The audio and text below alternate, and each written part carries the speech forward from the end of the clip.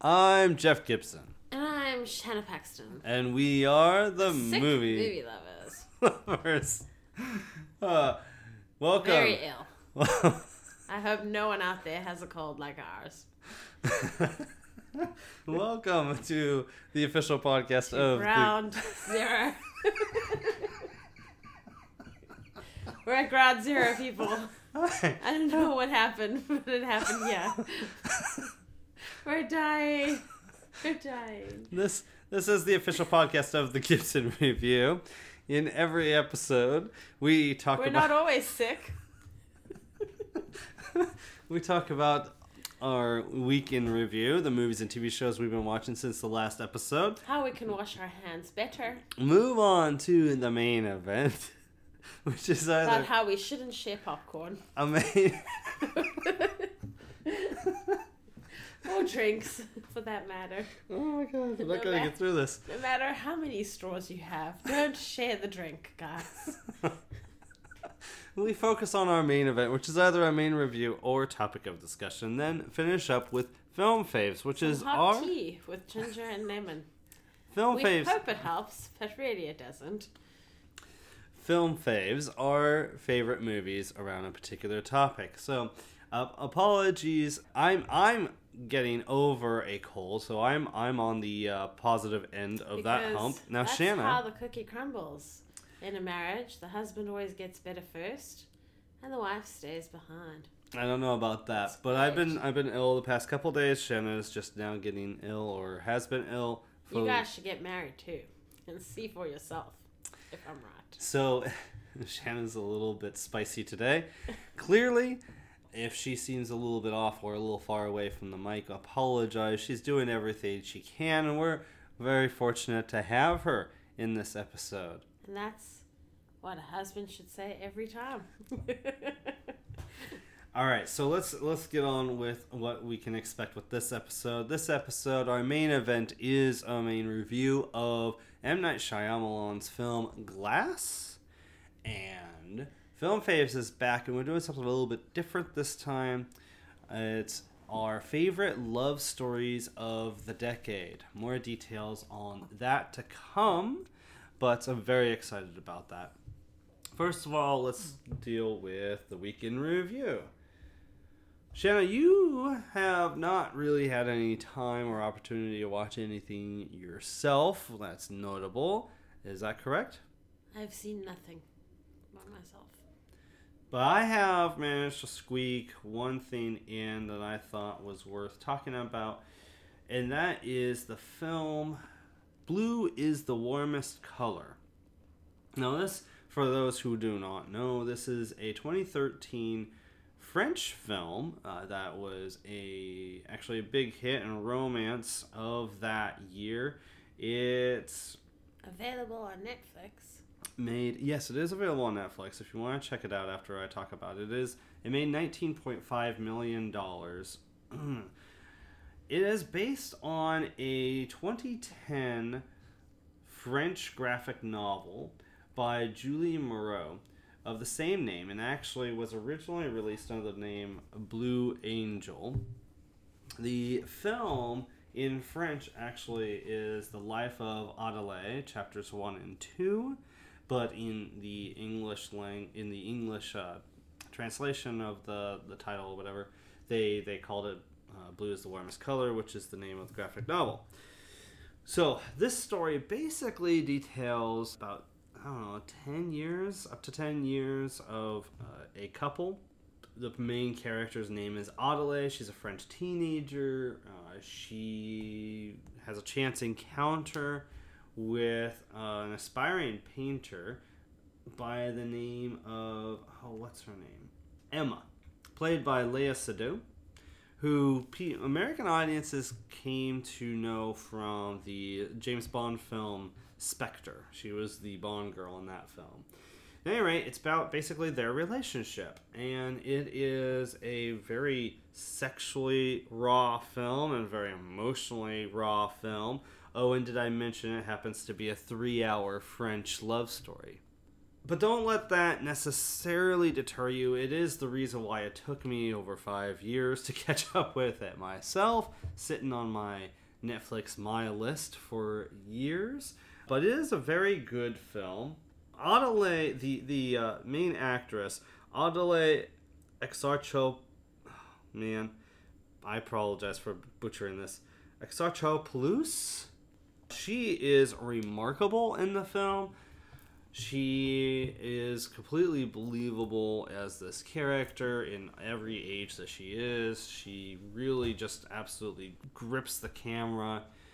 In every frame, I found myself very much drawn in by her performance in the film. She definitely anchors the film and does hold your attention. It is directed by Abdellatif Kechiche, and I apologize again if I mispronounce that name. It's interesting, though, because, that Abdellatif is a male, and I couldn't help wondering, while watching this film with raw sex scenes that are very graphic sex scenes, how different would this film be if it was directed by a woman? To what extent does the film being directed by a man limit the story or the ways in which it's told? I was trying to figure out. We've seen a lot of love stories directed by men where there's a sex scene and it kind of feels a little leery, a little erotic, and I was trying to think, okay, does that apply in this film? And I was even wondering, do the sex scenes even have a purpose in this film? Are they necessary in this film? And there's a line that comes in the end, or towards the end of the film, that definitely led me toward the answer of yes, they are absolutely necessary. And I feel like Abdellatif definitely handled the material as best as and as sensitively as a male could. I think it's a worthwhile film to check out. If you have to split it into 2 viewings, do so. I feel like I had to do that, I think. But it's an interesting, and for those who might be interested, it does follow the graphic novel very closely. It just changes the ending, which in the graphic novel has a more of a melodramatic turn to it. So I actually prefer the ending of the film over what I read of the ending in the graphic novel. But it's definitely a worthwhile film. It didn't blow me away, but a very good film. I give it a 7 out of 10. That's Blue is the Warmest Color from 2013. And if you want to check it out, it is available on Netflix. All right, Shanna, that is all I was able to really see that's worth noting on my own. Let's talk about something that we have seen together, starting with a TV series, a Netflix series actually, called Altered Carbon. Do you want to talk a little bit about this and explain what this series is about? Altered Carbon is an original Netflix series. It's a sci-fi series, and there's a mystery in this show that is in need of solving.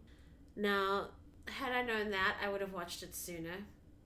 But how my brother described it to me was, it's a world that you live in where essentially your soul is on a hard drive type device, and you can switch your soul from different bodies. So you could live to be 100, you could live to be as long as you want, as long as your hard drive doesn't get smashed. So what essentially happens is someone very unique in their talents and skills gets brought back after, I think, 250 years. That sounds right. To help solve a mystery. And that person is played by Joel Kinnaman. Yes. Now, this is the same person from The Killing. And people that remember that show, it happens in the Seattle area. It's also, he's like a assistant detective, I guess. trying to get his detective level. I don't know the terminology, but he's trying to get that qualification, I believe. In the killing. In the killing. And, you know, he's really young over there, and then you see him in this, and you're like, well, you haven't really changed. You have a great six-pack, but you haven't really changed. So I feel like this particular actor acted very well in The Killing. That show suited him. And then when I see him in this, you know, I see everybody else's performances, and I'm like, this is really great. Even the guy acting like that is a robot in the show is more human than this guy. So it's a little unfortunate with him. So if you can push through it, you'll be fine. There is a stereotypical trope that is revealed later, which rubbed me up the wrong way, and it kind of took me out of the enjoyable experience I was having. But is it a spoiler to say what that trope is? Yes, I believe so. Okay. But know that it's coming. There's some interesting things that happen in this world, such as someone who has suffered a psychotic break is being healed and trained to go back into the world in the virtual reality, because all she has is her soul on a hard drive device rather than her body as well. And I found that to be very interesting. I also found, you know, torture scenes were happening in virtual reality, and I thought that was interesting. I mean, if you want a nice psychotic break, there you go. There we are. There's interesting things happening in this world. The robot is the most appealing thing, I feel, amongst a couple other things, and they're dealing with interesting themes. Do you recommend it?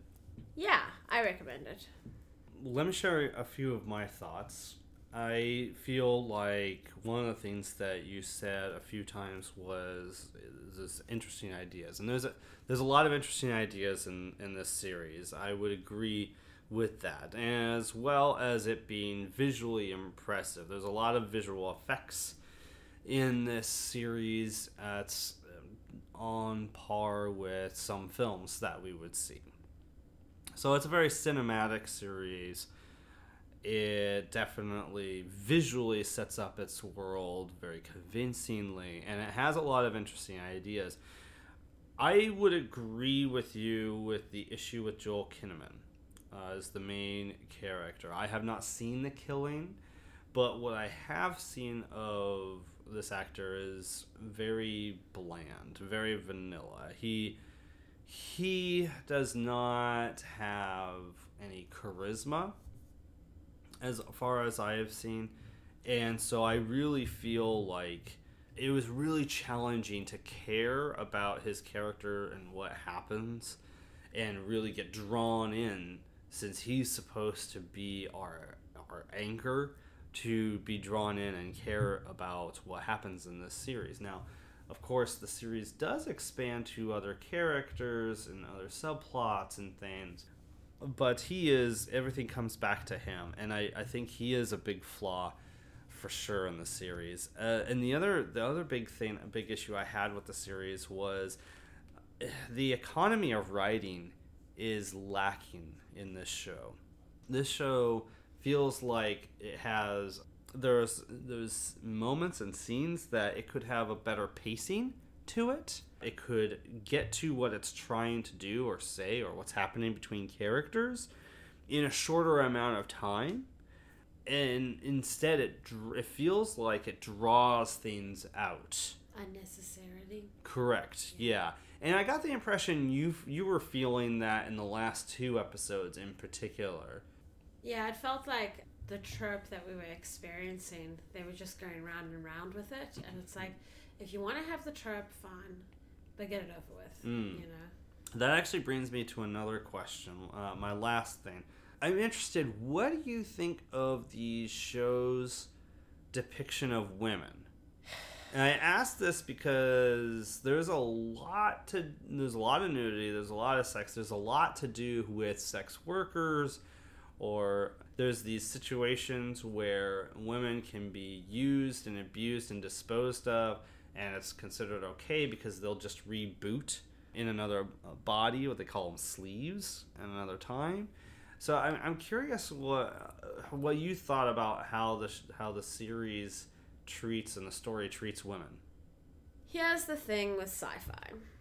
When sci-fi happens, anything's possible, right? That's kind of the genre. And women are always the disposable ones or the crazy ones.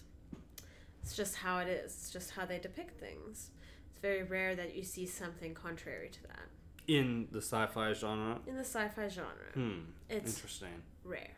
And we can have a discussion later if you want. But okay. The reason I'm saying this is because it doesn't surprise me. And maybe it should surprise me. Because we're this far along in evolution, sci-fi should catch up. Writers of sci-fi, it should catch up. That we're not all the same and there isn't just one body type. Because that is very evident in this show. There's just one body type that exists, and it's pristine woman. Stereotypical desire, thin body, tall, lanky, whatever. Like size 10 and less. Or 6. Right. Or 0. So the depiction of women here is not very good. There's one female character, two actually, that are very dimensional and not crazy as fuck, but the rest are, and that's unfortunate. Do you think so you don't think those two characters balance out everything else in the show in terms of female characters? No, I don't think those two characters balance out the other 12. No, I don't think that's a balance. No, I don't. There's maybe a third one, so I'll give that. So I'll give that. There's 3 decent female characters there. Decent as in we're going beyond... The more than one dimension. Yeah. Beyond a male gaze, beyond whatever. Okay. Yeah. I can't even think, and now I'm angry because I'm thinking about it. So it's like... But it didn't hurt the show for you. You still recommend it. I still recommend the show. Just don't go into it thinking that women are going to be depicted in an awesome way here. They're not. I think that's the reason why I asked and why I struggle with it in the first place is because I guess like what you're articulating is accurate. I'm not sure that it is balanced very well. I'm not sure that it's really saying anything that offsets what is shown in the film. It does feel like women are disposed of left and right throughout the 10 episodes, and ultimately, for me, you have that with the sprawling writing, the sprawling narrative, and a dud of a lead. And ultimately, I can't recommend the show. There isn't enough for me to be able to recommend because it doesn't execute. It has interesting ideas, but it doesn't execute things in a strong way. I think the writing could be sharper to communicate its ideas, and the casting could have been better. I wish that the issue with women in it was the only issue worth discussing.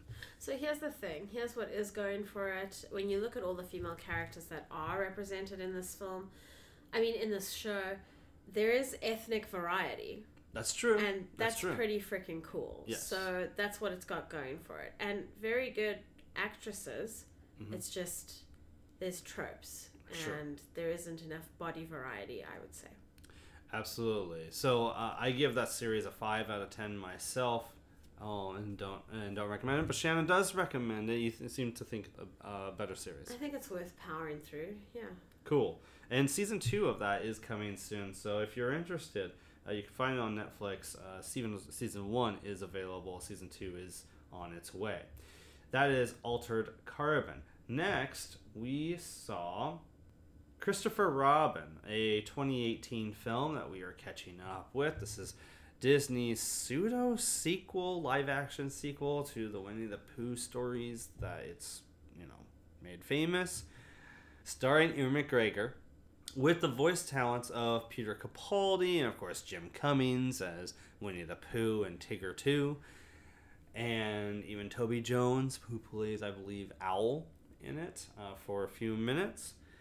basically, Christopher Robin has grown up into Ewan McGregor. He's a very serious man. He's got work. He's under a lot of pressure at work on this particular weekend. He's supposed to go away with the family, but he basically is mandated by his boss come up with a solution to cut costs, or else he'll fire his whole department, essentially.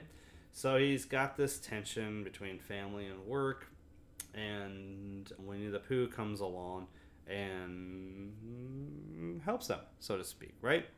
Shannon, that's the basic premise of Christopher Robin. What did you think of this film? I enjoyed it mostly. I felt like when the Winnie the Pooh characters were on screen, that was when the movie was doing its best, was at its best. So it was really enjoyable hearing Winnie the Pooh singing his "I Enjoy My Appetite When I Exercise" song. Oh, yeah. It was great hearing Tigger singing his song, and they were inserted into the real world, so it was really pretty, really charming. It was great seeing Ewan McGregor walk after Piglet, and Piglet saying, "Oh my god, his legs are so long," and it's like he just couldn't get away fast enough. It was fun seeing Rabbit's logic. You know, it was very interesting. I enjoyed the film. I recommend it.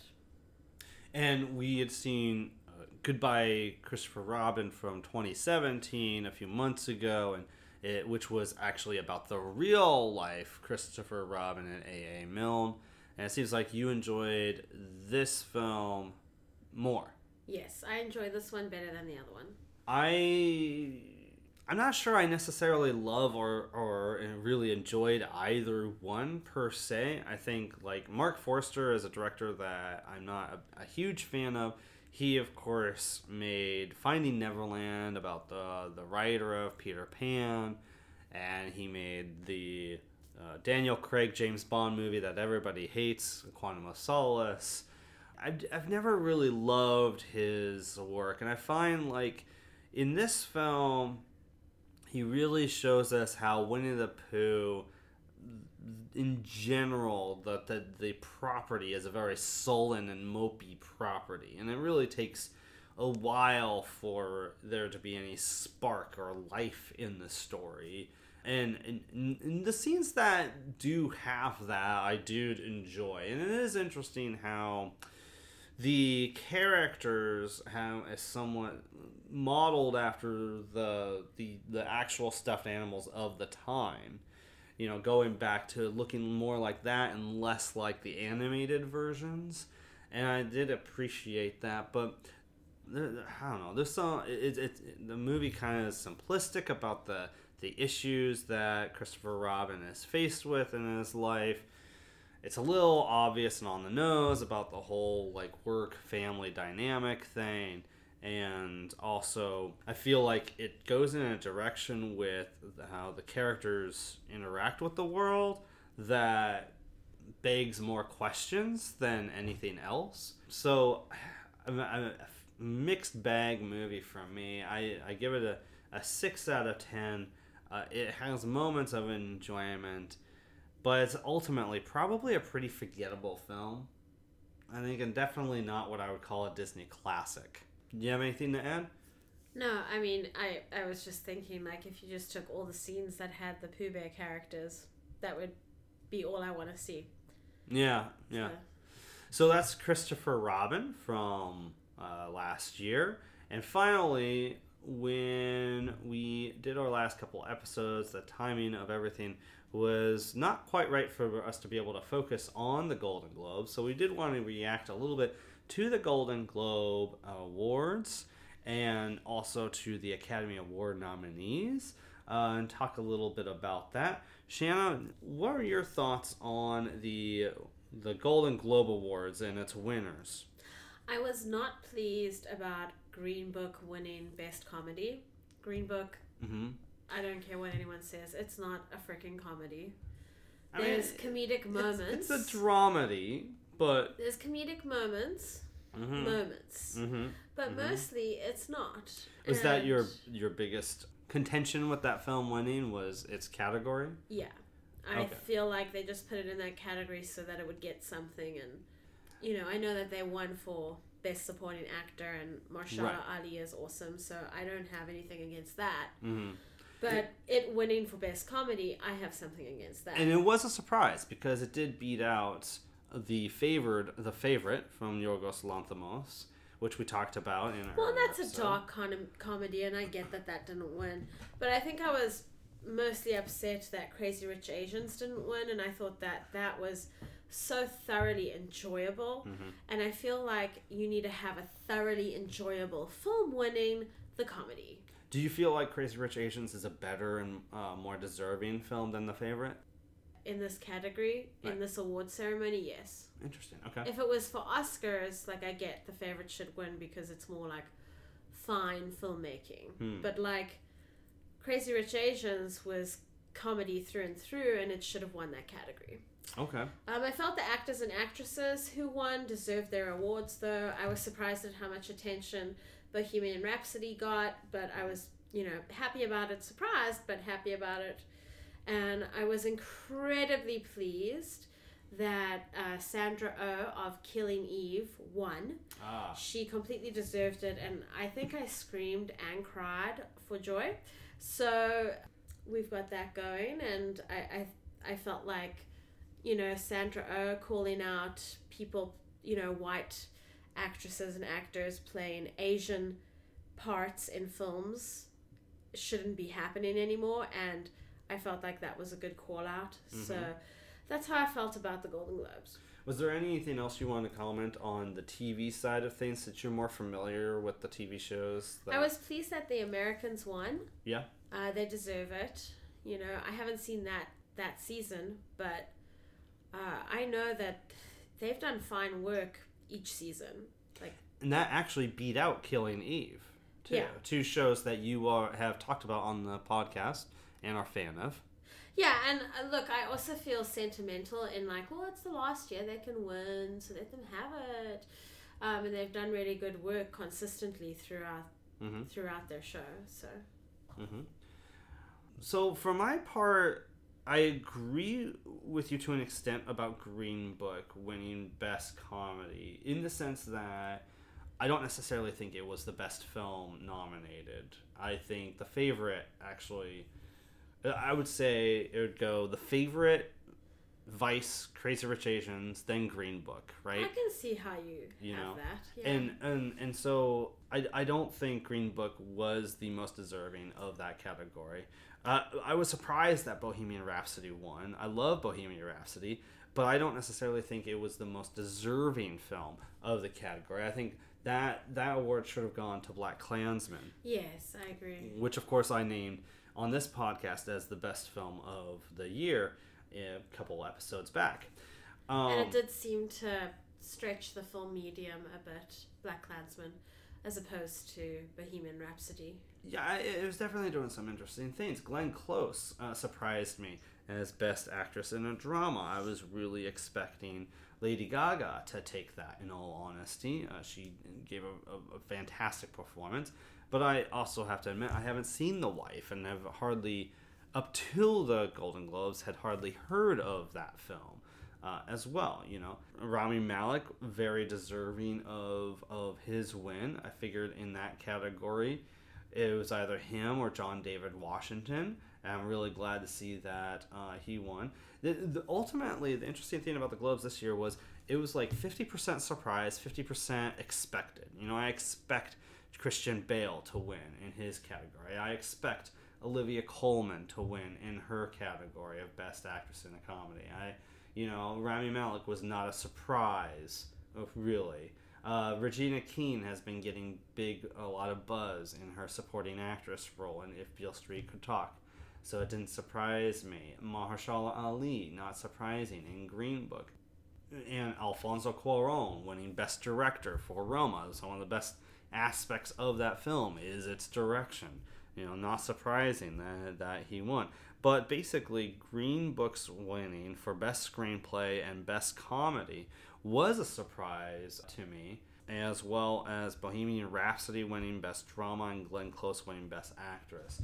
So a lot of surprises there. Now let's talk a little bit about the Academy Award nominations.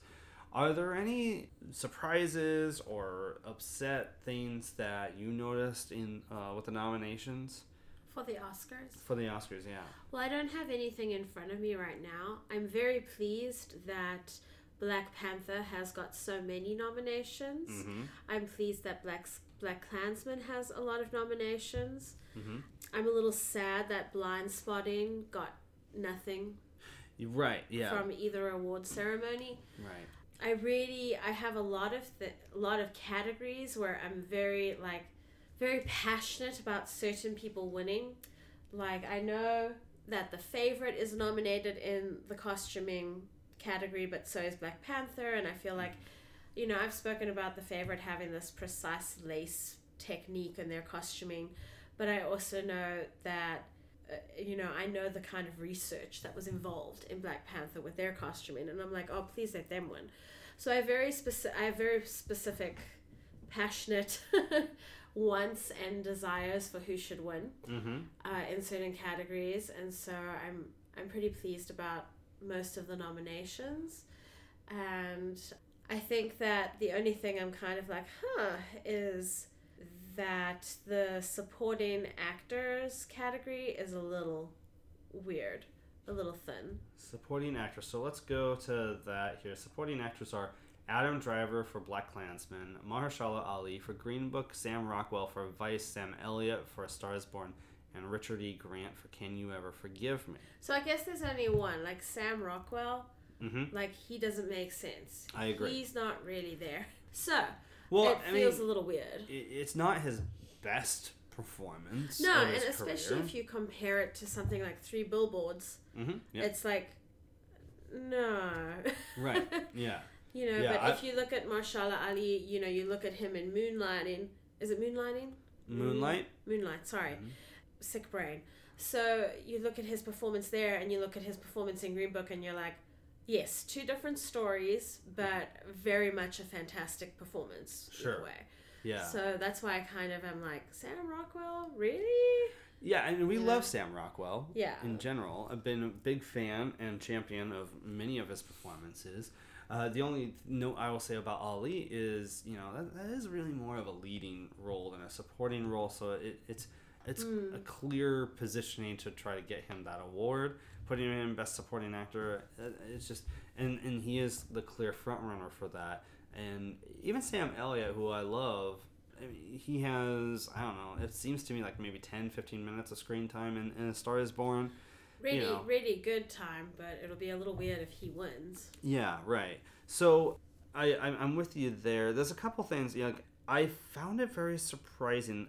There's a couple snubs that surprised me. First of all, If Beale Street Could Talk, there's 8 out of the possible 10 films that were nominated for Best Picture. And If Beale Street Could Talk was the one film that we hadn't seen. And it seemed like it was really getting the momentum for the Best Picture nomination. And it didn't get it. And I found it very strange that we... for some reason it didn't get enough votes to qualify for that 9th nominated film, and that surprised me. And as well as the director, whose name escapes me right now, for him not to get nominated for Best Director surprised me. Also, a surprising snub is, I'm very glad to see Minding the Gap nominated for Best Documentary. I feel it is the best documentary. I was very surprised to see that Won't You Be My Neighbor got snubbed in favor of Fathers and Sons, Hale County This Morning, This Evening, 2 films I have never heard of before. And then you also have RBG and Free Solo. We've seen RBG. I was really surprised to see Won't You Be My Neighbor not in there in favor of any of those other films. That was a favorite documentary of ours. And it did seem to be the one that transcended its subject about its celebrity. Lastly, I think I was also a little upset and surprised to see Roma get nominated for Best Screenplay. Of course, I've talked about how that is the one thing I did not think was very strong about that film, its screenplay.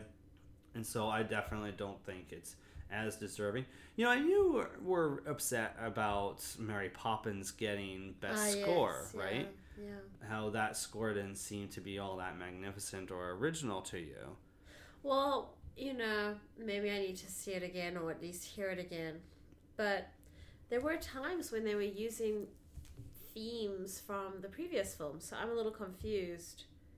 Like they had changed it a little. They changed it a little bit, but like, why are they getting nominated? So. Yeah, and then other things, just really briefly, I'm surprised that I don't think Paul Schrader got nominated for Best Director for First Reformed. No, he did not. Pavel Pawlikowski for Cold War is an interesting out-of-the-blue nomination. And, you think about it, he got nominated over Mariel Hemingway. What's her name? The director of Can You Ever Forgive Me? I apologize, her name's slipping me right now. He got nominated over her, got nominated over Deborah Granick, you mentioned, for Without... Leave No Trace. Leave No Trace. Yeah, there should have been a nomination there. Got nominated over the director of If Beale Street Could Talk. There's a variety of people. I'm just very surprised to see this underdog, Pavel Pawlikowski, be nominated. He's also nominated. His film is nominated for Best Foreign Film, along with Alfonso Cuarón's film Roma is also nominated for Best Foreign Film.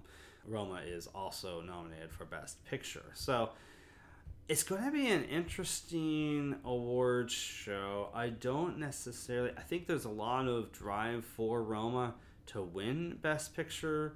That's definitely not my leaning for it. I think it would be great if Spike Lee, for crying out loud, got some recognition for once, even though Alfonso Cuarón's direction was really great in Roma.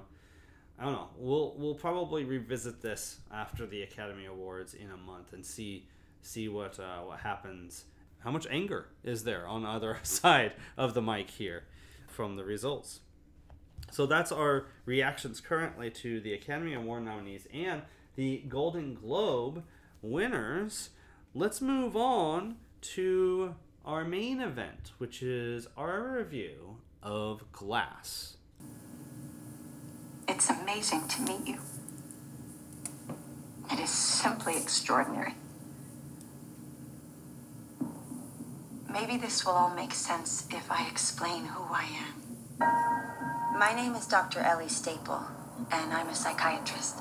My work concerns a particular type of delusion of grandeur. It's a growing field. I specialize in those individuals who believe they are superheroes.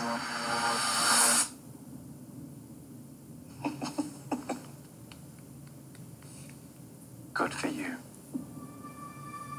The three of you've convinced yourselves you have extraordinary gifts like something out of a comic book.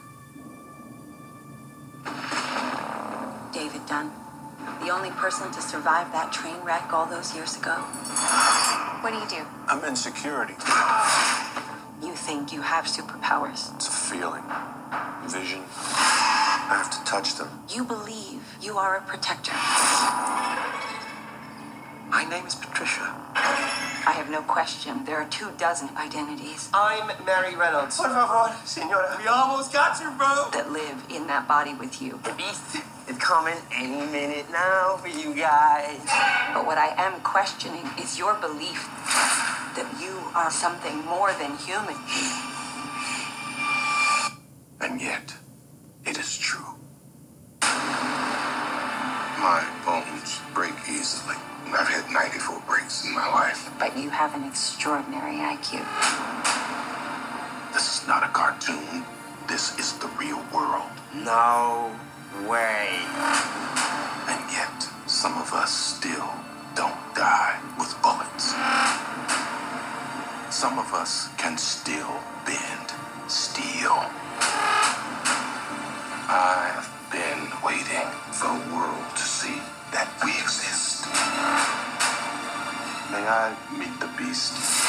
I hope for your sake that he likes you. That sounds like the bad guys teaming up.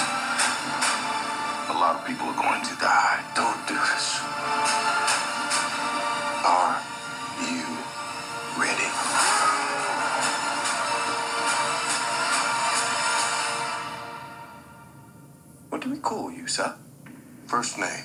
Mister. Last name. Glass.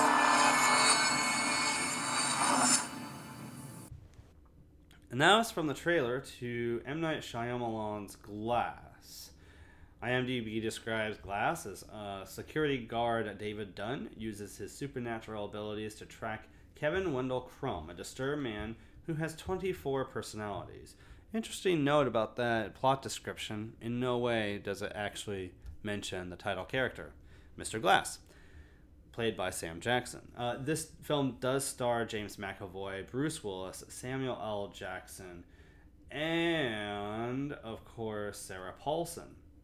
So what we like to do, because it has been a while, what we like to do when we review a film is we like to first focus on what we liked about a movie, what was good about a film, before focusing on what we didn't like, what didn't work for us, what was the bad about a film. And then we talk spoilers and final thoughts. Shanna, what were your thoughts? What did you like about Shyamalan's latest film, Glass? I thoroughly enjoyed watching this film. It was very entertaining for me and rather satisfying, given that this is the third film. Mm-hmm. This is the end of the trilogy, Uh-huh. I guess. It was exciting seeing all three of these characters come together. It was exciting seeing supporters for each of these characters. You know, so it was really exciting to see Bruce Willis's son helping him, kind of being the guy in the chair. It was very interesting to see the girl from Split that survived coming to be there for the James McAvoy character. Played by Anya Taylor-Joy. Yeah, and then it was also, it makes sense that Glass's mom would be there for him too.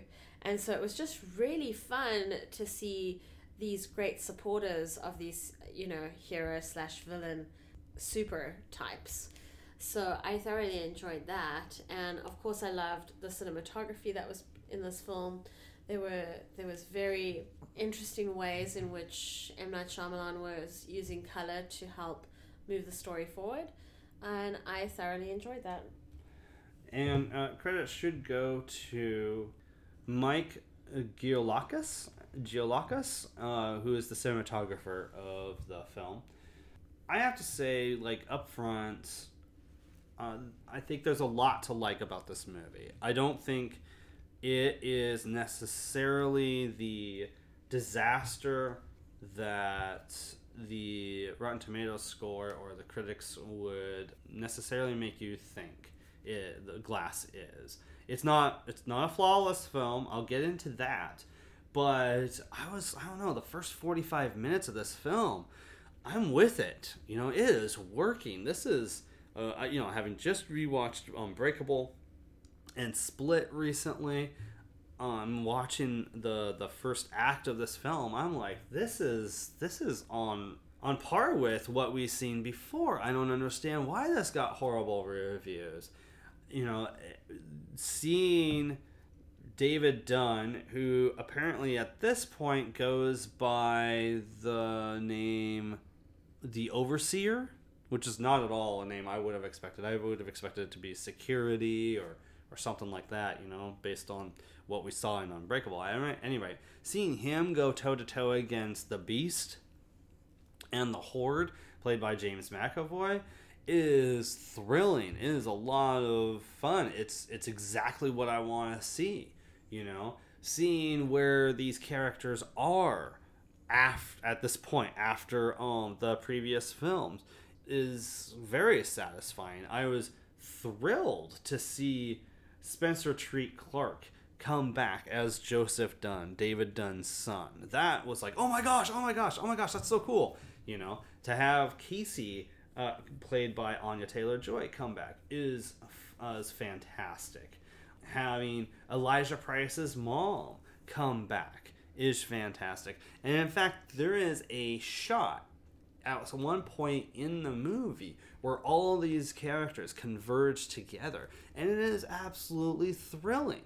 I just got such a kick out of all of this, these things coming together in this film.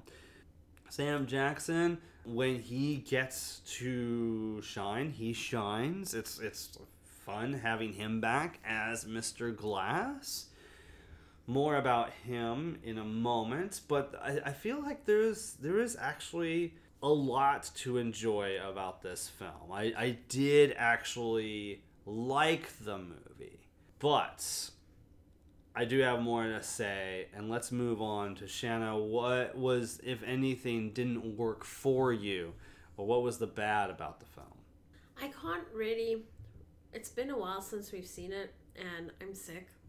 So I could be forgetting something, but as far as I can tell, there isn't really anything that I'm not pleased with that I can talk about in the non-spoiler section. Really? Okay.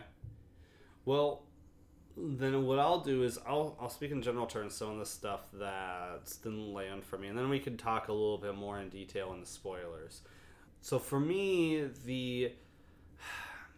everything's going really well. And then we get to the hospital that's featured in the trailers. And that's when things start to get a little shaky and a little bit wonky. Just little things here or there. It follows this trope of people who should know better doing stupid things. Oh, I hear what you're saying. You know? And we could get more specific in spoilers about that. But that starts to add up a little bit, you know, just kind of whittling away at the greatness of the movie as that goes along, you know? And that gets frustrating. But the biggest issue, and I wish that was the biggest issue of the film, but the biggest issue of the film really ends up with the third act reveal and the end of the film. And it just lands like it just thuds for me. And I'm left in the final moments of the film thinking, wait a minute, you know, this is what these three films have been leading up to? This is what Unbreakable, the setup of Unbreakable, and the reveal of Split has been leading up to, is this? And I just didn't sit right. It felt kind of anticlimactic, really, and it just felt like disappointment, and it really ultimately made Glass the inferior film of the trilogy, and made more so when you understand that this is the trilogy ender, right? And so everything leading up to this, it just kind of like, it's just not as good as Split or Unbreakable because of that third act. And we can get into more detail on that in spoilers, but that's really like my biggest problem with the film.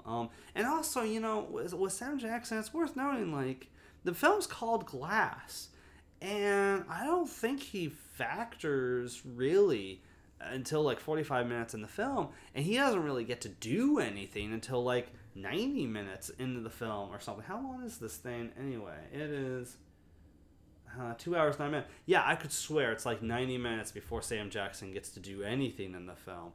And so that's a slight disappointment when you think about it. Yeah, you know, because when he is, we're coming to life now, you know. It's pretty awesome. But, you know, because he's fulfilling his identity as Mr. Glass, as the villain, you know. That he's revealed to be at the end of Unbreakable. So that's a little bit disappointing too. So, I just am left with like, you had something going good, and the first half is just really, really, really solid and enjoyable. It just gets a little bit shaky, and then it just drops out at the end for me. So, did you have any response to any of that? I can understand your frustrations. Yeah. We assume that this is Glass's film, and we don't really see him doing a lot until later. I think that it would have been better if he had started doing things sooner. They could have had him in this like silent mode, because I mean that's what Glass does. He's thinking and he's planning and scheming. Yeah. But it didn't have to be for that entire time. I hear what you're saying. Yeah. Yeah. So and there is stupid stuff happening that I can't say, but right. There are like precautions that could have been taken, that should have been taken from the get-go, that weren't. So that's interesting.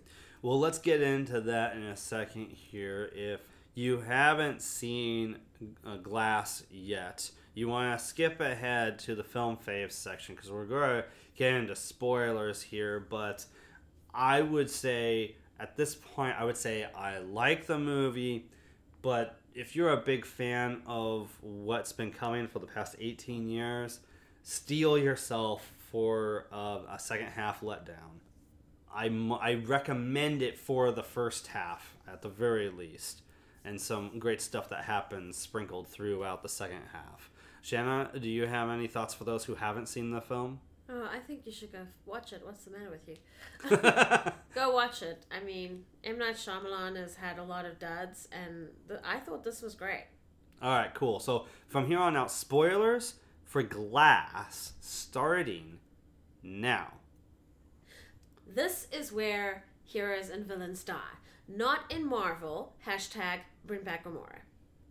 Uh-huh. So what are you saying? I'm saying that it's good that all three of them died at the end. Really? Okay. Yeah, I think it's good. It's like look, there's not little kids invested in this. Uh-huh. Like whereas there are kids invested in the Marvel franchise. Sure. So it's very hurtful and very sad when, Infinity War happened. I always want to say Xfinity.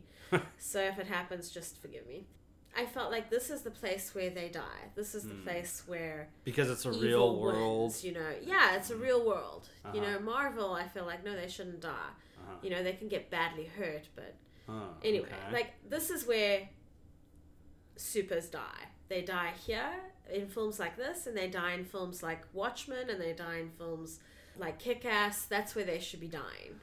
Okay, so the point is, though, you were satisfied with all three characters dying, essentially. Yeah, I mean, don't get me wrong. I was freaking out and hyperventilating a little bit, but because ultimately you don't want them to die, but it made sense that they died because once the evil corporation revealed themselves, it made sense, that Samuel L. Jackson, Glass was going through this for decades, trying to find others like him, and he couldn't find them, and he probably knew that he couldn't get to them because they were dying, by the hands of this corporation.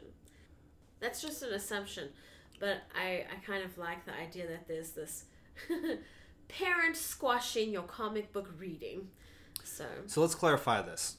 To spell it out, it is revealed there is a secret organization that their mission is to maintain balance in the world by making sure the public never knows that supers exist. And by killing all of them. That's yes. Not really a balance. Right. Really, it's a dominance of human. Yeah, I mean, they see the current existence, the status quo, as how things need to be maintained, right? They see that supers essentially, I think they have a different term for it in the actual movie, but supers essentially upset this balance of the status quo, and they exist to maintain that balance, even going so far as executing if they can't psychologically defeat them first, right?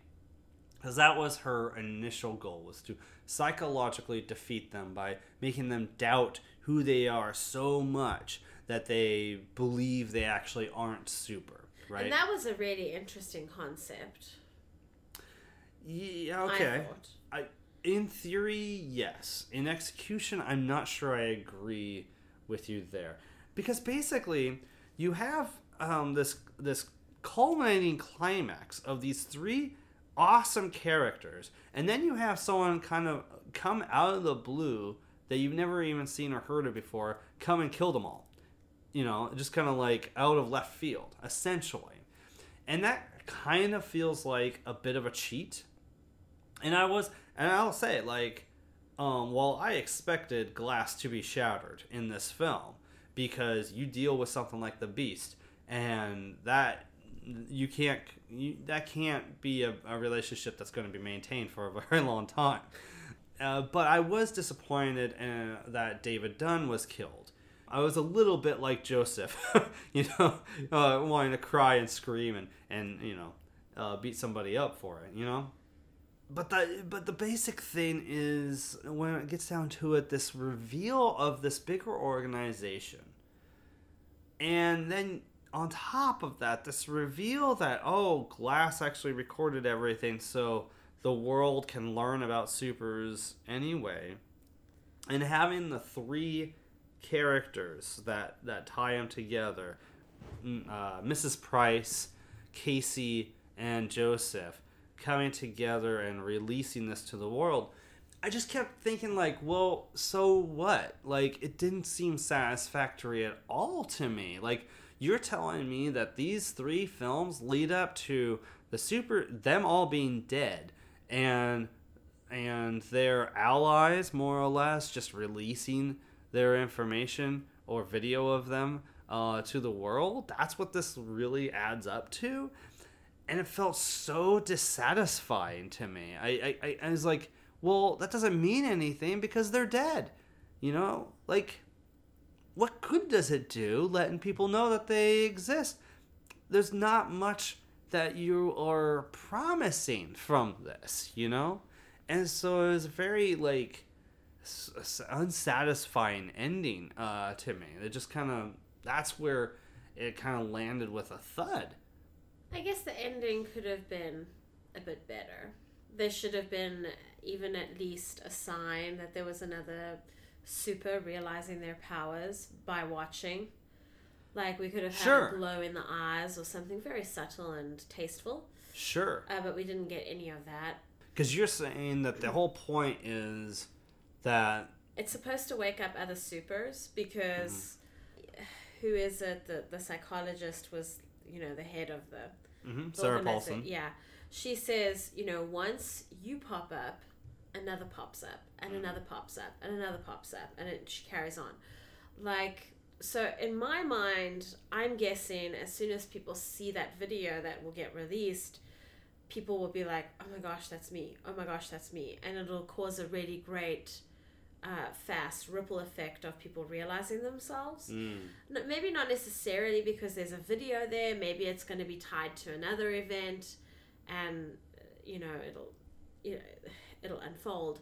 So I it felt very, that's something that, preteens would do, is they'd send a video online and wait for it to go viral. It didn't feel very action orientated past that. I think I agree that I would have been sold on the ending if it actually showed people that were supers in some way, seeing the video and having some self-actualization or something, just different shots, self-doubt almost going, yeah. Well, not self-doubt, but self-actualization of, seeing different shots of these people and what they can do or whatever, I think that would have been very exciting. Yes. Yeah. That would have been exciting. That is the opposite of what this ending was. So that's why I'm just like, I'm just really bummed. It takes what is a really damn good film and just makes it an okay film, a good film, It is definitely not as good as Split, and it's not as good as Unbreakable. The other things, just to backtrack a little bit, I was saying it gets a little wonky at the hospital. It does often follow this trope of people who are very well trained, people who are in a situation where they have to take a lot of precautions, not taking precautions and being very dumb, There is a point where the doctor says, or you hear one of the nurses say, oh, well, how long are they going to be here? So you can tell they've kind of been overtaken. That's not usually who's running the place. And it's kind of like they're just using the space. Yes. However, if you assign certain staff to take care of or oversee certain patients or inmates or whatever your facility is, you're going to make sure they are aware of the dangers of those inmates, right? Or those patients, right? You're going to make sure that they're well trained, to how to keep their distance, or and also in any situation, hey, if you find in a video screen that someone is clearly dead with blood coming out of their throat, maybe hit an alarm and call like the police or something. Don't go, hey, I'm going to go inspect that. Maybe there's cause for alarm there. There's some really stupid shit like that happens.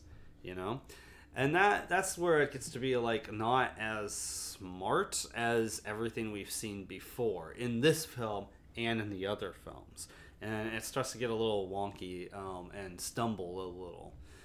I wish that was the worst of the movie, though. Do you have any other thoughts about the movie or anything that it's trying to say, or anything else? Not at this time. Do you? No, I think I've probably aired my grievances and praise of the film. I do seriously think, I don't think it's an awful or terrible film. I think if you look at Rotten Tomatoes, a website that I love, and 80% of the time is right in lockstep with what I find to be accurate. In this particular case, it will make you think, oh my god, this is a really shitty movie. Shyamalan has gone back to The Happening or Last Airbender territory here. It's not that at all. I would say it is at least half of a very good film and half of an okay film. And so I give the film a 6 out of 10 overall. How about you? Yeah, that sounds about fair. Even though you liked it more than me? Well, it doesn't matter if I liked it more than you. Film-wise, I guess that score makes sense. Okay. All right. Well, what did you think about Glass? Are you someone online who loved the film? Are you someone who had issues with the film? Feel free to write to us at thegibsonreview@gmail.com. Now it's time for us to move into the final segment of our show, which is Film Faves. Film Faves traditionally is a segment inspired by a recurring article at the Gibson Review, wherein we count down our respective 12 favorite films around a particular topic. Usually we're marching backwards through time in doing so. The purpose of it is to not only give you a sense of our tastes in film, but also hopefully spotlight things maybe you haven't heard of before. And to that end, we try to point in the direction of where you can find them to stream. Particularly, we focus on Netflix, Hulu, Amazon Prime, and HBO Now. Unfortunately, not every movie is available on those platforms, but we do make note when that is the case. With this episode, we're starting something different and new that's going to continue throughout the year. This is the year 2019. We are at the end of a decade here. So what we're going to do is we are going to go through monthly, every other episode probably, and count down our favorite films genre by genre of the decade. And this will actually have a corresponding article on the Gibson Review where I will actually be writing the best films of the decade to the corresponding genres. And it will ultimately culminate to an article that counts down the 100 greatest films of the decade and highlight especially the top 10 films of the decade at the end of the year. For this episode, since it's February, we thought we would start with love stories of the decade. So, what we did was we took a look at all the films of the decade where the main plot, the main story of the film was geared towards some sort of a relationship, be it a marriage, be it a new relationship of some kind. It could be a rom-com and do something different or refreshing with the rom-com genre, or it could actually just be a film that, through its primary plot, it has something to say about the nature of love and relationships. So, that was the qualifiers for this list. Shanna, do you have any thoughts about your list in general? Any things you noticed were trending, or a particular year that dominated love stories for you? It seems that I have quite a few stories happening in 2017. I believe there's about 4, which is quite a big chunk out of 12 films. That's a third of my selection. Wow. And then we've got some 2012 and some 2013, and then everything else is kind of varied out. So that's interesting. 2013 and 2017 seem to be the years where 2013 and 2017. Where my happy place is, apparently. Very cool. So why don't you get us started with your number 12 favorite love story of the decade? So what we've got for number 12 is The Spectacular Now from 2013, available on Netflix. It's described as a hard party in high school senior's philosophy on life changes. Shocking. When he meets the not-so-typical nice girl. It stars Miles Teller, Shailene Woodley, Kyle Chandler. One thing that I noted that's very important about this film is, love is a tricky thing when you're so young, as in high school, or even, if you're in 11th grade or 12th grade. It's a tricky thing to try and navigate. It's a tricky thing to try and understand. And I think everybody around that age understands that on some level, which is why some people can be really harsh about the concept of love, and some can, go the opposite side of the spectrum. And it's very rare that you have something in the middle.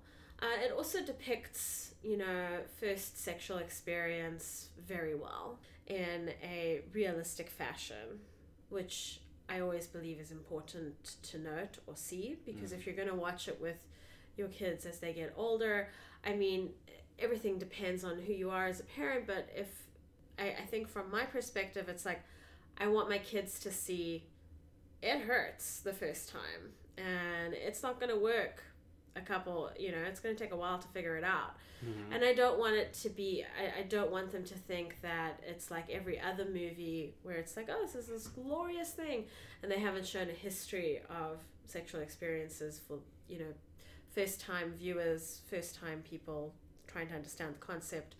It's kind of a weird thing. Mm-hmm. So that's something I'd like to note. It's very sweet, it's a little charming, and it's realistic in certain aspects. Very cool. And is that available to stream?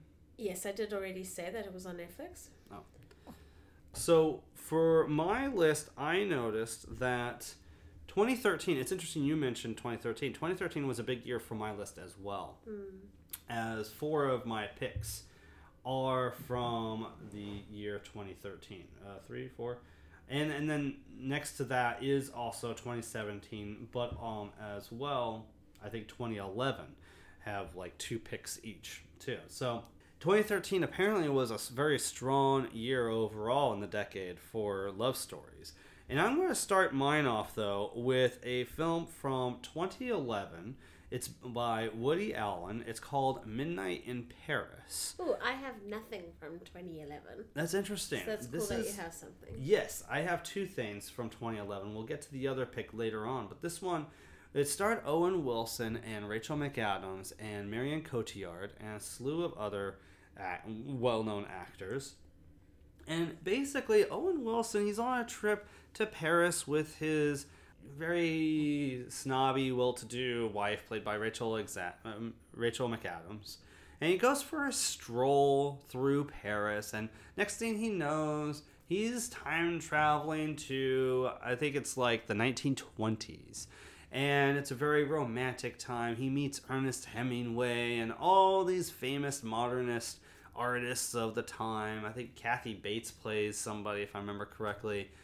And he meets Marion Cotillard. Well, and then he begins a romance with Marion Cotillard. And what's interesting about this film is it is saying something about hanging on to time, our relationship with time. We always look back at other times with fondness.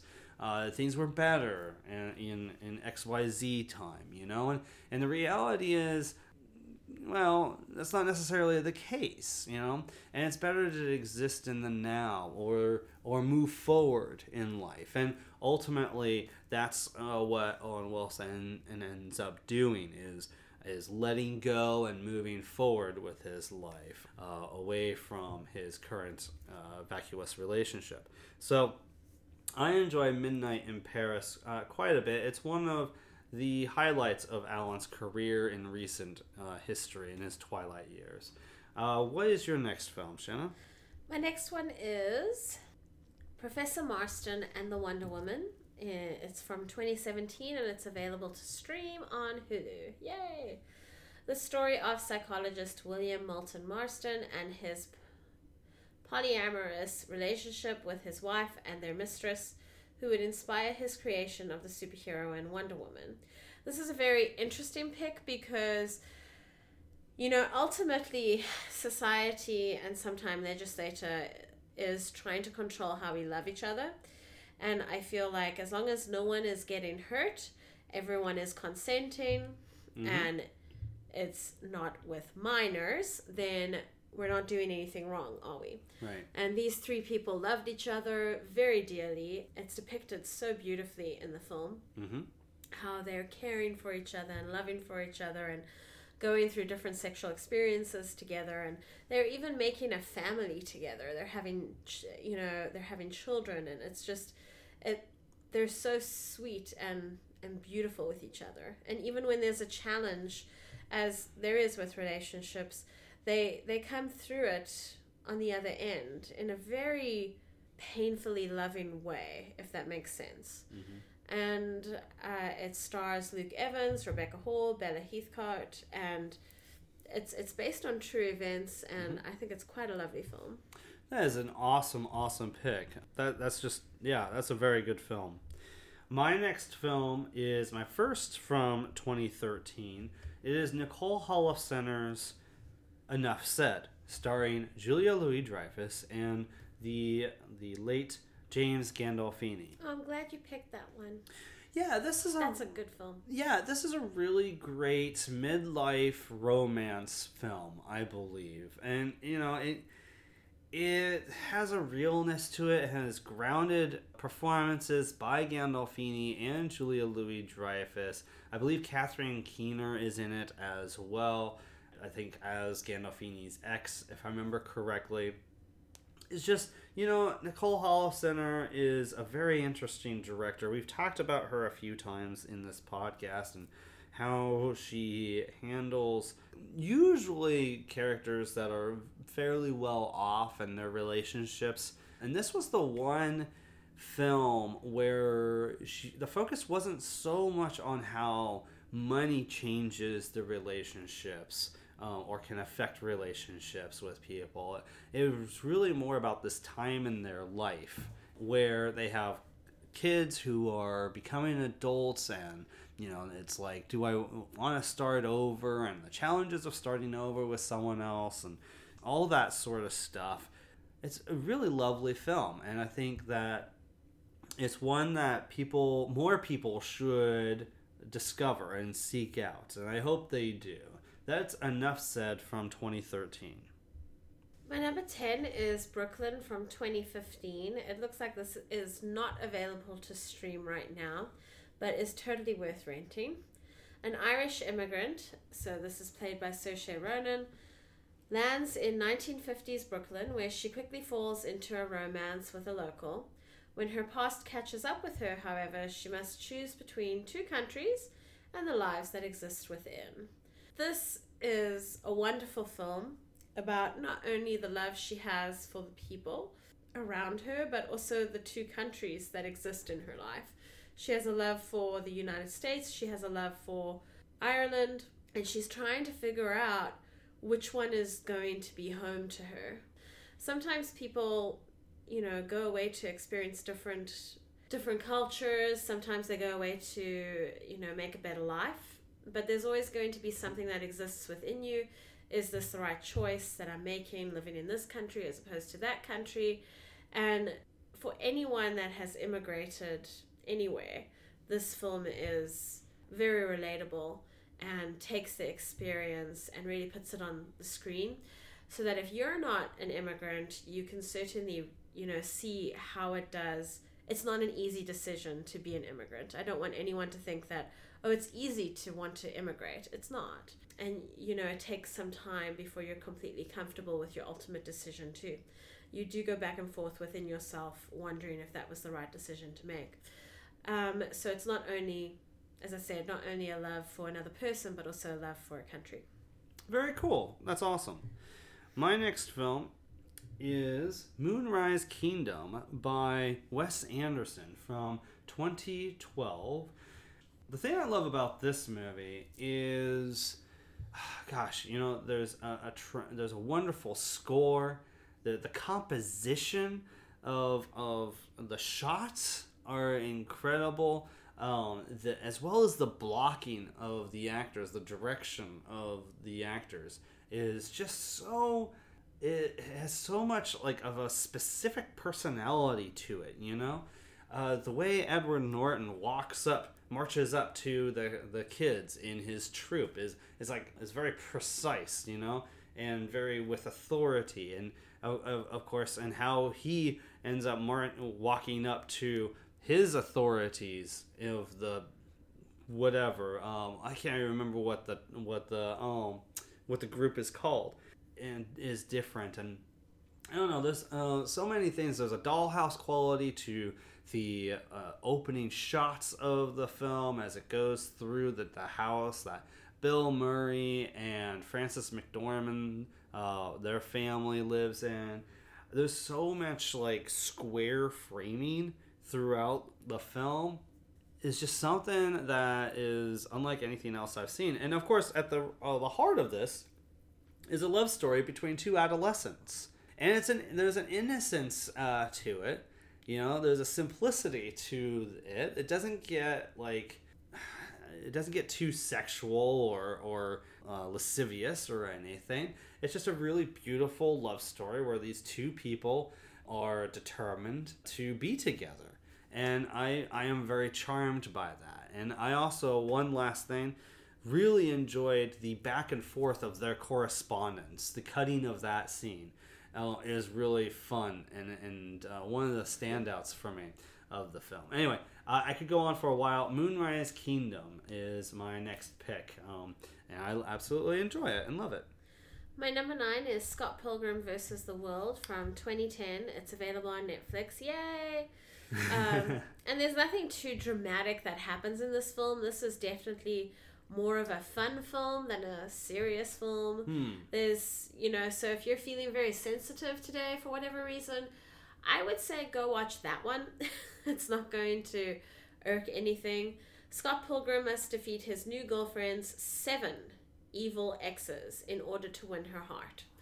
And it's very video game-like. You've got little ka-chings happening in the background. You even get a life. You get he gets coins or something. He's doing all these really weird things. I was not familiar with the graphic novel or comic book series, which term is it? It is actually a series of graphic novels, as a matter of fact. So I was not aware of that. The film is my first exposure to it. Mm-hmm. And that was really fun because in 2010, I hadn't been exposed to nearly enough comic book anything. And so when I watched it for the first time, I was like, what the fuck is happening here? And it was really fun for me. So, you've got Michael Cera, Mary Elizabeth Winstead, Kieran Culkin, and it's always nice to see Kieran Culkin. So, and he's great in that movie, yeah. Yeah, I think the performances are all really fun, and you can tell everyone is having fun with whichever, character they're being. And Brie Larson is in it as well, before I even knew who Brie Larson was. Very good pick. Okay, so my next pick actually is from 2013. It is the film Her, a Spike Jonze love story. I just want to say that Jeff is holding his heart right now. It's very cute. I'm completely unconscious.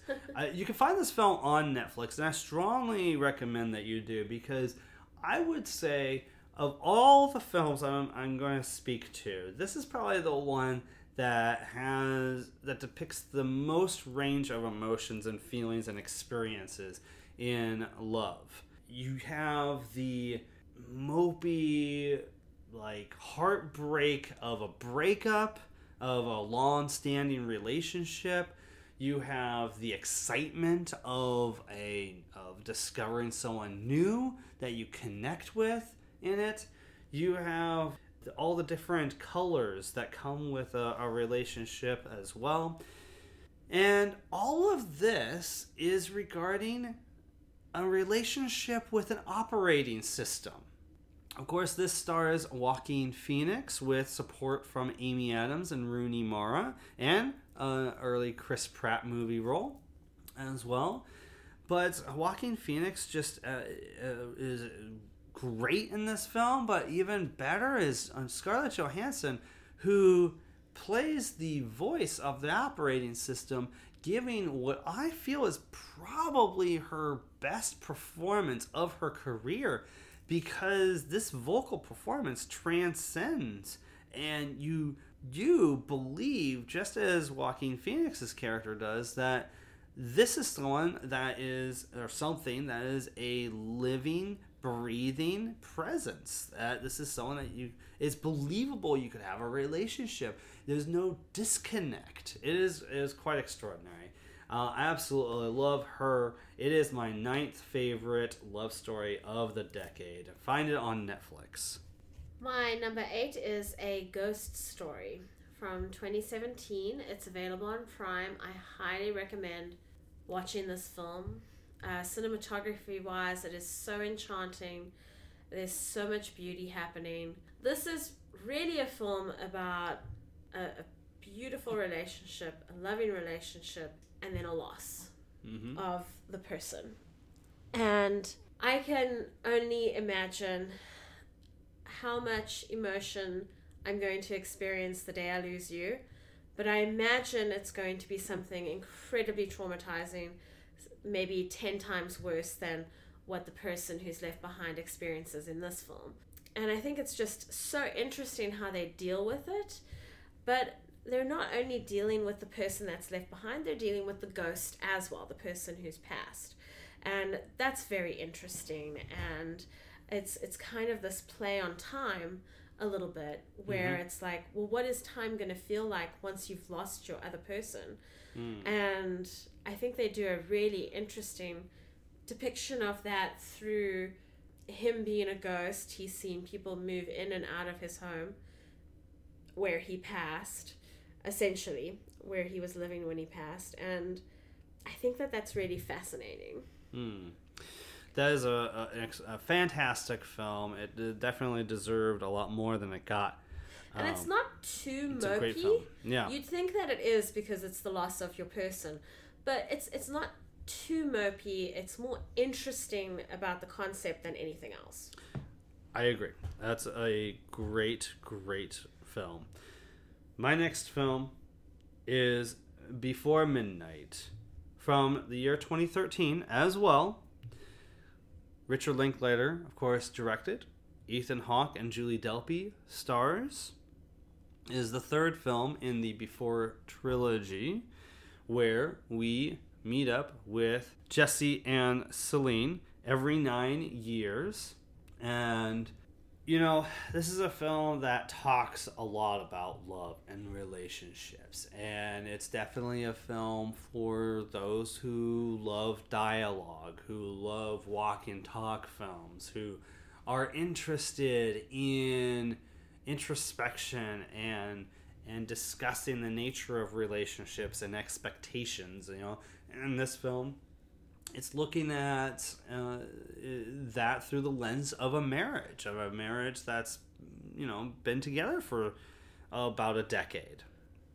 You know, and it's one of the most mature films, mature love stories of the decade, and it has a lot to say about marriage itself and the work that is necessary for a marriage to continue and thrive, you know. And sometimes there are fights, and there's harm that needs to be repaired between the couple. And Before Midnight explores those real aspects of relationships better than most movies I've seen this decade, and I love it.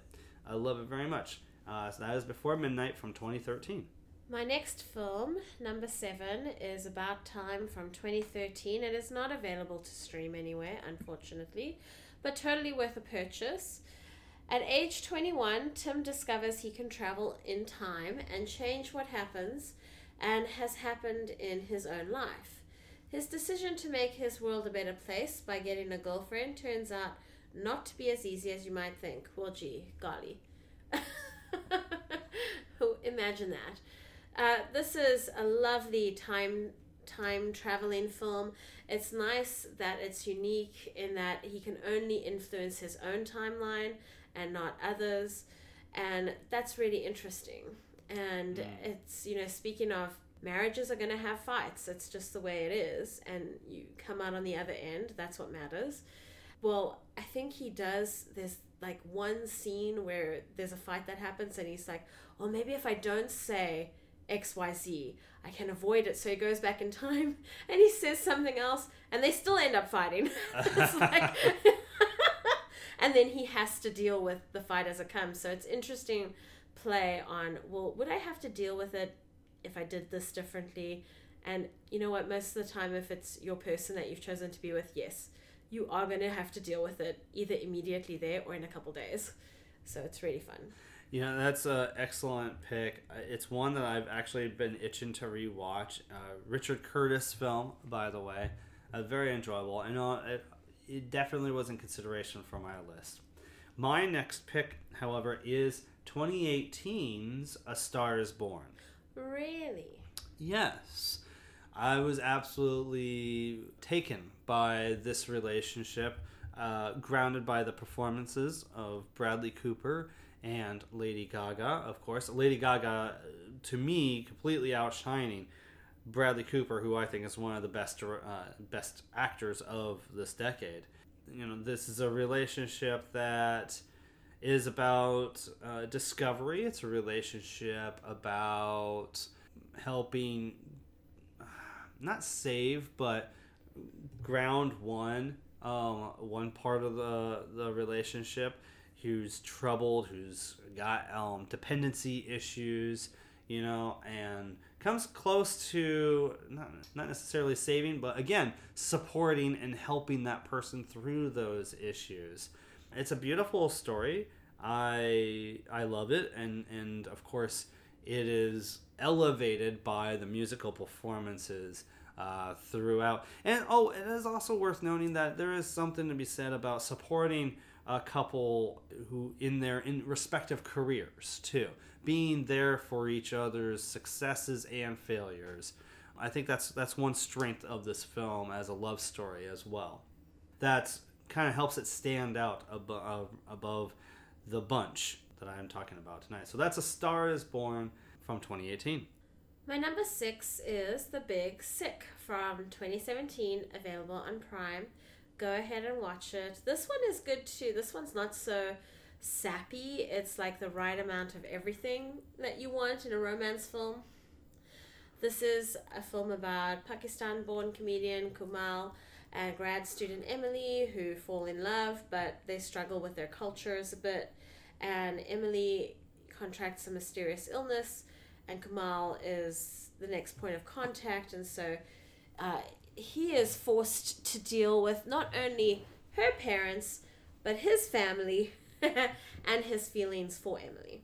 And it's just, oh my gosh, we watched half an hour of this the other day just to see if it would still make the list. And we would have just carried on watching it, but we had certain priorities we needed to fulfill. But this is the kind of film that I feel you could watch over and over again, and there's nothing cheesy about it, and there's nothing too sappy about it. Yeah, absolutely. That's an excellent pick. My 6th favorite love story of the decade, hitting the halfway mark of this list, is my other musical choice, La La Land. Another great example of trying to support each other in your own careers and your own successes. You know, this looks at whether or not it's possible for two people with equally strong passions to be able to exist in a relationship, or does one have to sacrifice for the benefit of the relationship, you know, for the relationship to survive. Of course, it is also an homage to the musicals of the 50s and 60s, and it has delightful and wonderful dance numbers and great songbook. I adore. Of course, Emma Stone and Ryan Gosling star in this film, which I think, if I remember correctly, is Damien Chazelle's second film, if I'm not mistaken. Ooh, just a wonderful film. I get shit for praising this sometimes, but I really do think it is just a great film and one of the best love stories of the decade. And so it's my number 6, my 6th favorite love story of the decade. My number 5 is Your Name from 2016. Oh, such a great choice. The original title, I think I would butcher. It's Kimi no Na wa. Yeah. Sounds perfect. We're just going to edit that out. This is by Makoto Shinkai. It's a really wonderful film. Two strangers find themselves linked in a bizarre way. When a connection forms, becomes interesting because is distance the only thing separating them? Is it time? Is it a series of events that are separating them? It's a very sweet film. I love it very much. At some point I'm going to purchase it because not only is this a very sweet love story, but it is an animated film. And it's an anime, yeah. Yeah, and the style, the settings, the clouds, the blue sky, it's all just a feast for the eyes. So I will definitely be purchasing this at some point. Very cool. My 5th favorite love story of the decade is Band-Aid from 2017. You know, I talked a little bit before about, in context of Before Midnight, how the reality of marriage and getting in fights and stuff. Now, this is a film that does something fun with the concept of fights in a relationship. You know, it's a couple that realize that they need to hash it out somehow, and the most constructive way they can figure out to do that is to create a band and create songs that, through its lyrics, hash out their problems in their relationship. It's a great release for them, and you know what? The songs aren't half bad. I really love this film by Zoe Lister-Jones. I wish it was a little easier to be able to find, and it was definitely one of the most overlooked films of 2017. Adam Pally plays her husband in the film, and Fred Armisen plays their somewhat kooky neighbor, who isn't as kooky or over the top as he could have been, which is great and a credit to the film. But he definitely adds something to the mix that is just very enjoyable. But it's very well directed and written by Zoe. Love this film, and it's a great look at how to deal with those problems in marriage. So that's Band-Aid from 2017. My number 4 is Moonrise Kingdom from 2012. And you've spoken about this. I love this film so much. We watched it recently. It's just pristine in its cinematography and its script and its performances. It's just a really grand film. At some point we will get the criterion of it. That's how perfect this film is. And I really love that they love each other at this young age. They're certain of each other, and there we go. And if it's not going to work out, so what? Just let them experience being certain about something. So I don't know if I'm going to feel that way later, like if Logan were to act like that. I don't know. But there we go. My next film, my 4th favorite film of the decade, that is a love story, is Crazy Rich Asians, which I think is hands down one of the best romantic comedies of the decade. It is, and it's an all Asian cast, which just elevates the importance of the film, of course. But you have, okay, so just set aside the fact that you have the Asian culture, the Asian cast, all of these, which are absolutely significant to what the film is. But you look at the actual story itself, and you're looking at your basic romantic comedy of conflict between family and relationship. You know, you mentioned this kind of conflict, or at least you reference this kind of conflict in The Big Sick. You know, another really great love story of the decade. You know, you have it here as well in Crazy Rich Asians, except it just does it in a spicier, unique way. You know, in different settings, different environments that we've seen. There's different contexts, I guess is what I'm saying, that we've seen before, with a slew of great talents. You know, you got Awkwafina, Constance Wu, several others. So yeah, Crazy Rich Asians is probably one of the most fun love stories of the decade, and it is my fourth favorite of the decade. My number 3 is 2 Days in New York from 2012, available on Hulu. Very cool. I love this film so much because, again, we're playing with this idea of, you know, an immigrant's family coming to visit, coming to stay. Mm-hmm. So you've got Julie Delpy, which she's amazing, and then you've also got Chris Rock, which is... These two are such a fun duo. I'm like, I don't know how you guys figured this out, that the two of you should be together in a film, but I'm really glad it happened. Manhattan couple Marion and Mingus, who each have children from prior relationships, find their comfortable family dynamic jostled by a visit from Marion's relatives. And just chaos ensues. It gets worse. It gets crazy. It's like... And that's sometimes what happens in marriage. It's like a fucking freak train on the run. And it's like, you have to bring it back and you have to be like, okay, we're going to fix what all the freak train did. But sometimes, you know what, you have to let the freak train go and run its course and then, you know, deal with it from there. And that's really what's awesome about Chris Rock in this. He's like, I'm just going to let this freak train go. We're just going to see what happens if we come out on the other end. And everything is hunky-dory awesome. Yeah, that's a really enjoyable film. That's awesome. My third favorite love story of the decade is Friends with Benefits from 2011 with Justin Timberlake and who, Shanna? Mila Kunis. Mila Kunis.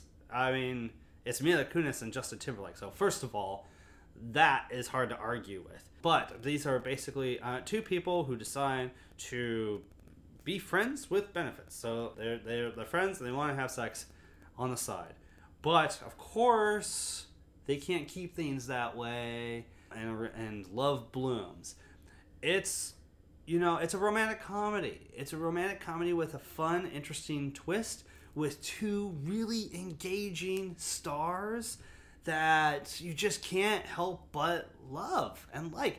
I think it is one of the best examples of the rom-com of the decade, but it's doing something interesting and different twist with it, a different premise with it. This is not, you know, what you find in a lot of Jessica Biel or Jennifer Lopez movies where it's the same old thing of, you know, she's the shopkeeper who's clumsy and, you know, whatever, you know, he's the dream guy and whatever. You know, this is something completely different, and it's quite enjoyable. And this is also when flash mobs were a thing and very popular, and that features, and that's fun. It's just a hilarious movie. I love Friends with Benefits. I'm almost always in the mood for it. So it's my third favorite love story of the decade. My second favorite love story of the decade is Band-Aid from 2017. Very cool. Yeah, that isn't available to stream. It's available for purchase, however, and it's worth every cent. Jeff has already spoken about this, you know, the concept of them trying to work through some very intense emotions and issues within their marriage, and they're doing it through song. And this is one of those films where the husband's mother comes in and gives advice, and that helps him click, you know, what he needs to do, because there are times in a marriage, no matter how much you love that person, no matter how much you're willing to fight for that person, there are times where you're gonna battle to get it, you know. And sometimes you need mom's advice, sometimes. And I really love this film. I love the hardship that they're going through, and I love how they show how intensely painful it is, how it can be, and how the hardship has this ripple effect.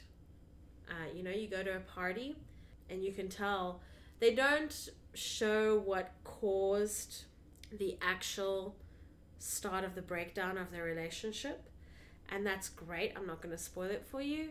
If you're intuitive enough, you can tell what happened, and it's slowly revealed. It slowly is revealed, and you can tell, oh my gosh, that is what happened. And it's one of those things that doesn't get depicted enough, I feel. That affects the ratio of it affecting enough marriages, and the rate at which it's depicted in film is not equal at all. So I'm really glad this exists. Very cool. My second favorite love story of the decade is, in fact, The Big Sick, which is available on Amazon Prime. And one of the reasons why this was a clincher was because when I was checking back into it, I had a real hard time breaking away from this movie. It just moves. There is not any dead space in it, and it's so enjoyable and so engaging, you don't want to break away from it. So you have Kumail Nanjiani, a real-life comedian who had this experience with his wife, who is played by, what's her name? Zoe Kazan, if I remember correctly, who is absolutely delightful in the film, by the way. And she brings a lot of character to the story herself before she succumbs to a sudden illness. You do have this tension of family cultures and expectations coming into the mix, and then on top of it, you know, they actually broke up before she fell ill, and so there's this tension with the parents as well, you know. So played, of course, by Holly Hunter and Ray Romano, who are glorious and fantastic themselves, and they also aren't a couple without their issues. So it's just such a delightful film. It's you know, it is kind of a romantic comedy, but again, it's such a unique and interesting premise that's anchored in real life experience that I think really brings a lot to the film. Plus, I have a thing for films about comedians, and there is a little bit of a insight into the comedian world in this. It actually features Bo Burnham, who wrote and directed one of your favorite movies from last year, 8th Grade. So that's kind of cool too. So that's The Big Sick on Amazon Prime from 2017. You know, I completely forgot that they show what it's like on each end with the families. And it's hilarious how it unfolds. It's just so funny. You can see the brother-brother relationship, and it's like, oh, well, you're doing something wrong. And now all the light, it's not on you, it's on me. It's so freaking true. So what is your favorite love story of the decade? My number one is Only Lovers Left Alive. Oh, of course it is. From 2013. A depressed musician reunites with his lover, though their romance, which has already endured several centuries. Doesn't that sound amazing? It's actually from 2014, but yes, it is. It's like, yes! For the win. Is disrupted by the arrival of her uncontrollable younger sister. It's got Tilda Swinton and Tom Hiddleston, and it's amazing. It's my favorite vampire movie. It's my favorite love movie. It's my favorite everything. Like, these two have time apart from each other because they have time. So if one wants to experience Morocco, then the one goes. If the one wants to just be by themselves in Detroit, there we go. You know, so it's like there's no pressure from either of them, but when when Tilda Swinton is concerned about Tom Hiddleston, she's there in a flash, and it's like, oh my god, that's so lovely. And then when they embrace again, I don't know how long they've been away from each other, but it's maybe like 100 or 250 years or something, what I want to say. Oddly enough, that sounds right. But. Yeah. And it's like when they reunite, they're just like everything that was there before is there again, and it's just beautiful.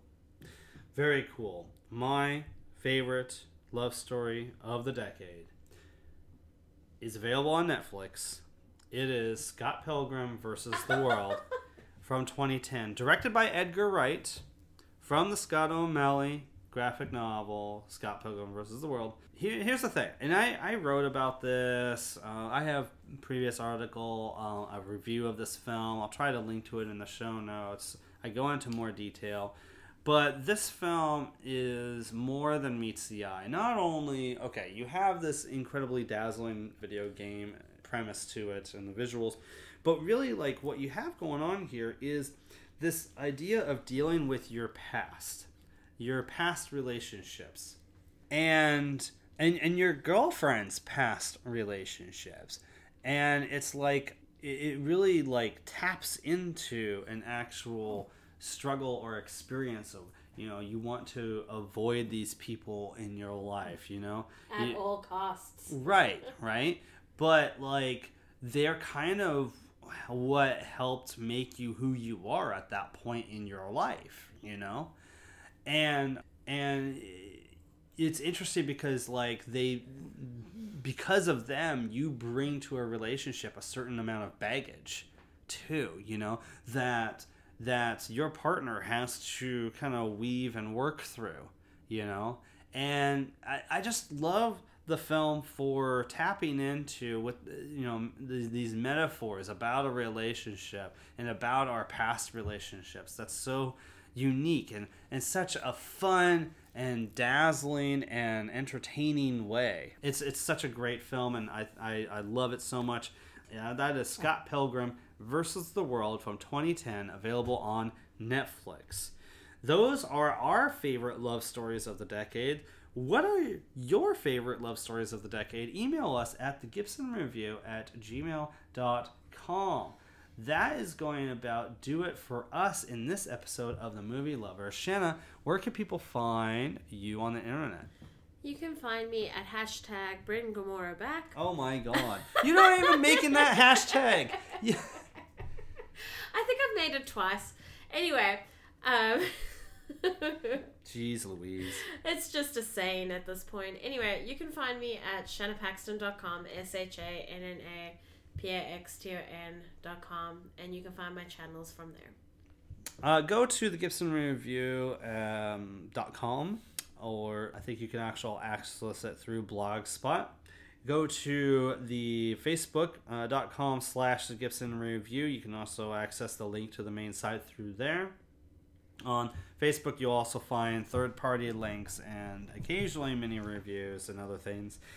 And of course, you can find this podcast on SoundCloud and iTunes. Feel free to subscribe, leave us a review, help more people to be able to find us, all that sort of stuff. And go to Flickchart, the Gibson 99. You'll find me on there and my list of movies I've seen. Okay, so next time on The Movie Lovers, it is our 49th episode, and we will be back with a main review of Lego Movie 2. Woohoo! And our march backwards through time will be back. It's taken a 2-month hiatus, and it's going to be back this time with our favorite films of 1989. So, look for that on February 19th, just after Valentine's Day. We hope you lovers out there have a wonderful Valentine's Day. You know, same thing with you movie lovers out there. You know, snuggle up to a great romance film. Maybe we've given you a couple great ideas with this episode. And until the next episode, keep loving the movies. This is Jeff and Shanna saying Bye-bye.